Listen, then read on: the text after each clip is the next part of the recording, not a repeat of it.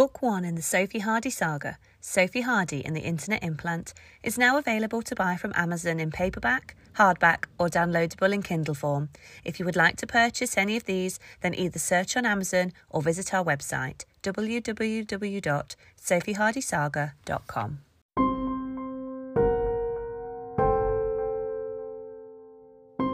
Sophie Hardy and the Internet Implant by M.R. Dale, narrated by Leona Hall. Chapter 21, Hard Light. Clara continued her march down the pure white corridor. She was clearly excited at what she was about to show Sophie and Yasmin. The pair did their best to keep up, but Clara seemed to have found an extra gear and really was motoring.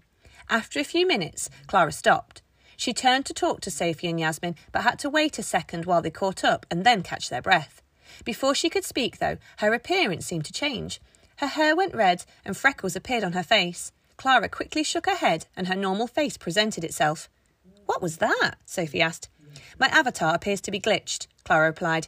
"It's been like that since I was given it. Sometimes it changes my appearance without me asking it to. Miss Sissons has had a look and can't find what's causing it." "Are you okay with that?" Sophie asked. "Doesn't matter too much, does it?" Clara asked. "I suppose not," Sophie replied. "It might just take some getting used to if it happens again." "It only happens occasionally, and even then it's only for a few seconds," Clara explained, and Sophie decided that it didn't bother Clara too much, then it shouldn't bother her. "I'm going to show you the 3 most important rooms and places we use at Shadow," Clara began, dismissing Sophie's worry. "The playground, where, over time, we will hone your agent skills and turn you into the best. Then, Zatfor, which isn't for the faint-hearted apparently. I'm not sure, I've never seen it, just seen pictures and read the stories. First time for everything, though." Clara was clearly getting excited at having someone to share all this with. First of all, though, here we are at the tech room, or as Miss Sissons and I call it, the shop floor. Sophie and Yasmin grew with excitement. The tiredness they had felt previously was replaced with adrenaline. It was all a bit surreal, seeing one of their best friends show them around a part of her life that neither of them had any idea existed. It would be one thing if Clara had a hobby that neither of them knew about, but this was a whole new world that Yasmin and Sophie had no clue existed outside of Tom's stories. Clara put her hand up against the wall and it flashed red, then green like it had done in reception. Part of the wall separated and revealed an entrance to a room, much like the medical area that Clara had gone into with King. Without thinking, Clara walked in and Sophie and Yasmin followed. Once they had a chance to take in their surroundings, Sophie and Yasmin noticed that they were in the same room as they were in before, when they had first come to Shadow. Once again, it was completely sparse. It was a plain grey warehouse-type space with high walls and a long floor. There wasn't much to take in the first time, never mind the second. Clara continued to step forward for a few more paces, then stopped. "We've been here before," Sophie said. Clara turned her head slightly to let Sophie know she had heard, but then heard her mutter, "Not like this, you haven't." Clara clicked her fingers. She turned around with a huge smile of pride and excitement. Sophie and Yasmin looked at her as if waiting for her to do something else, but they weren't waiting long. Underneath her feet, the room began to shake. It was like a giant earthquake. Sophie went to grip on Yasmin's shoulder so as to keep her balance, but because they were in their avatars and were still just projections of themselves, her hand went straight through her and she almost fell to the floor. Clara just stood there, grinning, completely relaxed. The shaking got more and more violent until things started emerging out of the floor. All around the room, pillars of white started to grow. Some rose to knee-high, others rose to eye level. The tops of them were about the size of a dinner plate. It was like a white forest was growing within a huge room and it wasn't stopping. More and more pillars started sprouting from the floor. Some were now growing as high as the ceiling and still they kept emerging out of the floor. However, through the room was a path where nothing had grown. This appeared, to Sophie, to allow people to walk in amongst all of the strange white towers. As the shaking finished, Sophie and Yasmin straightened themselves up. The growth had stopped, and so had the shaking. Then, though, Clara clicked her fingers again and all the tops of the cylindrical tubes flipped over. There was now some sort of object on top of each one, or, if there wasn't an object, there was a green light emanating upwards from the top of the tube, each with a card that had a name on it. Sophie noticed the car from last time was still there, but this time it was on the other side of the warehouse, completely swamped by a million other objects. "Come on," Clara beckoned. The girls followed on behind her as Clara continued her exposition of what exactly was going on. This is every piece of tech that Mr. King and Miss Sissons have invented in the last few years. Some are copies of things they have made before the departure that have been remade. Others are brand new. Everything is top secret and definitely not to be made available to anyone outside of this room, for now. Sophie stared at everything she could and tried to read as many labels as possible. She caught a glance of one of the tubes with a green light and read on the card, Heat Vision Plug-in. Allows the user to see the world through a heat-sensitive camera to detect body heat. Sophie had no time to ask Clara questions as she was hurried off into the distance again, weaving in and out of the white towers, following the path to a destination unknown. Sophie caught sight of another one. This one appeared to have a brown satchel on the top. BP bag allows the wearer to carry an infinite amount of equipment so that they can always have what they need.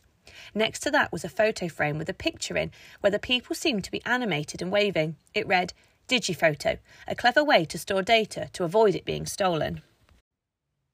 Sophie's attention was then caught by inventions like the food copier, creates food for anyone, anywhere, and the H2O creator will give the owner water whenever they desire. It was these that made her think back to what Mr. Houghton or Dale Nathan had said about there being inventions in there which King had chosen not to use that could change the world for the better. The trio kept walking. Sophie and Yasmin both read various of the labels, but eventually Clara stopped. She turned, took a ball out of her pocket and threw it at Yasmin. Yasmin reacted quickly and would have caught it, but it travelled straight through her hand and onto the floor behind her.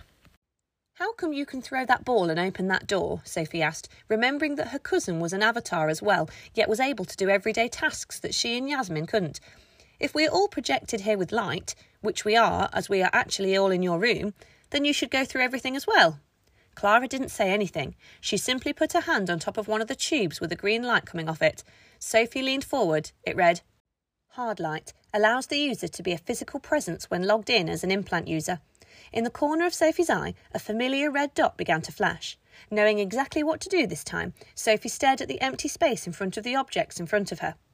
"You have one new plugin waiting to be installed," it read when Sophie zoned in. She then heard Clara's voice. "Install it," she instructed. "Then you should be able to touch things in the same way I can." Sophie clicked on the link and instantaneously a download bar appeared, then disappeared again. Sophie zoned back into the room. Ready and waiting was Clara. She threw the ball to Yasmin again, who this time caught it. "Whoa," Yasmin mimed, excited. "We can touch while being an avatar?" Sophie asked. Clara simply nodded. One of Mr. King's most important inventions changed the way we go about things completely. Now that we can project ourselves somewhere and touch whilst there, it's literally like being in two places at once. However, we are zoned out in one of those places, Clara added, seemingly shooting her own argument down. Yasmin threw the ball to Sophie, who caught it and threw it back to Clara. "What else have you got?" Yasmin asked, almost rudely, expecting to be given something else. Sophie, though, was still taking in this new ability to touch. She wandered over to one of the white towers and put her hand on it. It was so soft, like touching cotton wool. She stroked it for a few seconds before something caught her eye. To her left, at about eye level, was a tube that had nothing on it. No object, no light, nothing, except for a card that only had 2 words written on it. Time travel. "What's this one?" Sophie asked. Clara came and stood behind her, looking over her shoulder. Yasmin stood over her other shoulder. "That's the big one. If Mr. King could only invent one more thing for the rest of his life, it would be time travel. We already sort of go forwards in time with speed-up dilator, but that just gives an impression of what the future might look like. It's not an accurate prediction. Many years ago, he did experiment with sending someone forward by 30 seconds, but that agent was never seen again. Mr. King wants to make it a reality that we can go back and forth in time. He knows he will be able to do it, just not yet." Sophie thought about the last part of the sentence for a few seconds before dismissing it as an interesting choice of phrase by Clara. "All right, next," Clara began. "I need to show you how you're going to be trained." "No more plugins or apps?" Yasmin sounded disappointed. "Not yet. Plenty of time for that." "You already have everything I've got," Clara replied, trying to soften Yasmin's disappointment. Clara clicked her fingers again, and all the tubes lowered themselves back into the floor. There was distinctly less shaking this time, and the girls made their way back out of the warehouse and back into the white corridor. Yasmin took great satisfaction in putting her hand up next to the door and watching it go red, then green. "Check you out. You're a natural," Clara said, in what Sophie knew as her sarcastic, patronising, but harmless way. Yasmin turned her nose up, and the 3 friends set off for the next part of their enlightenment.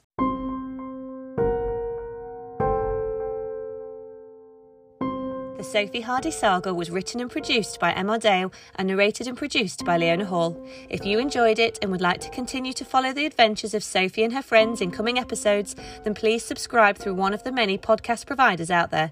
The links for each of these can be found on our website. If you require more information, visit our many social media channels, or if you would like to purchase a hard copy of the book, then be sure to check out www.sophiehardysaga.com. Thank you for listening, and we hope you enjoy.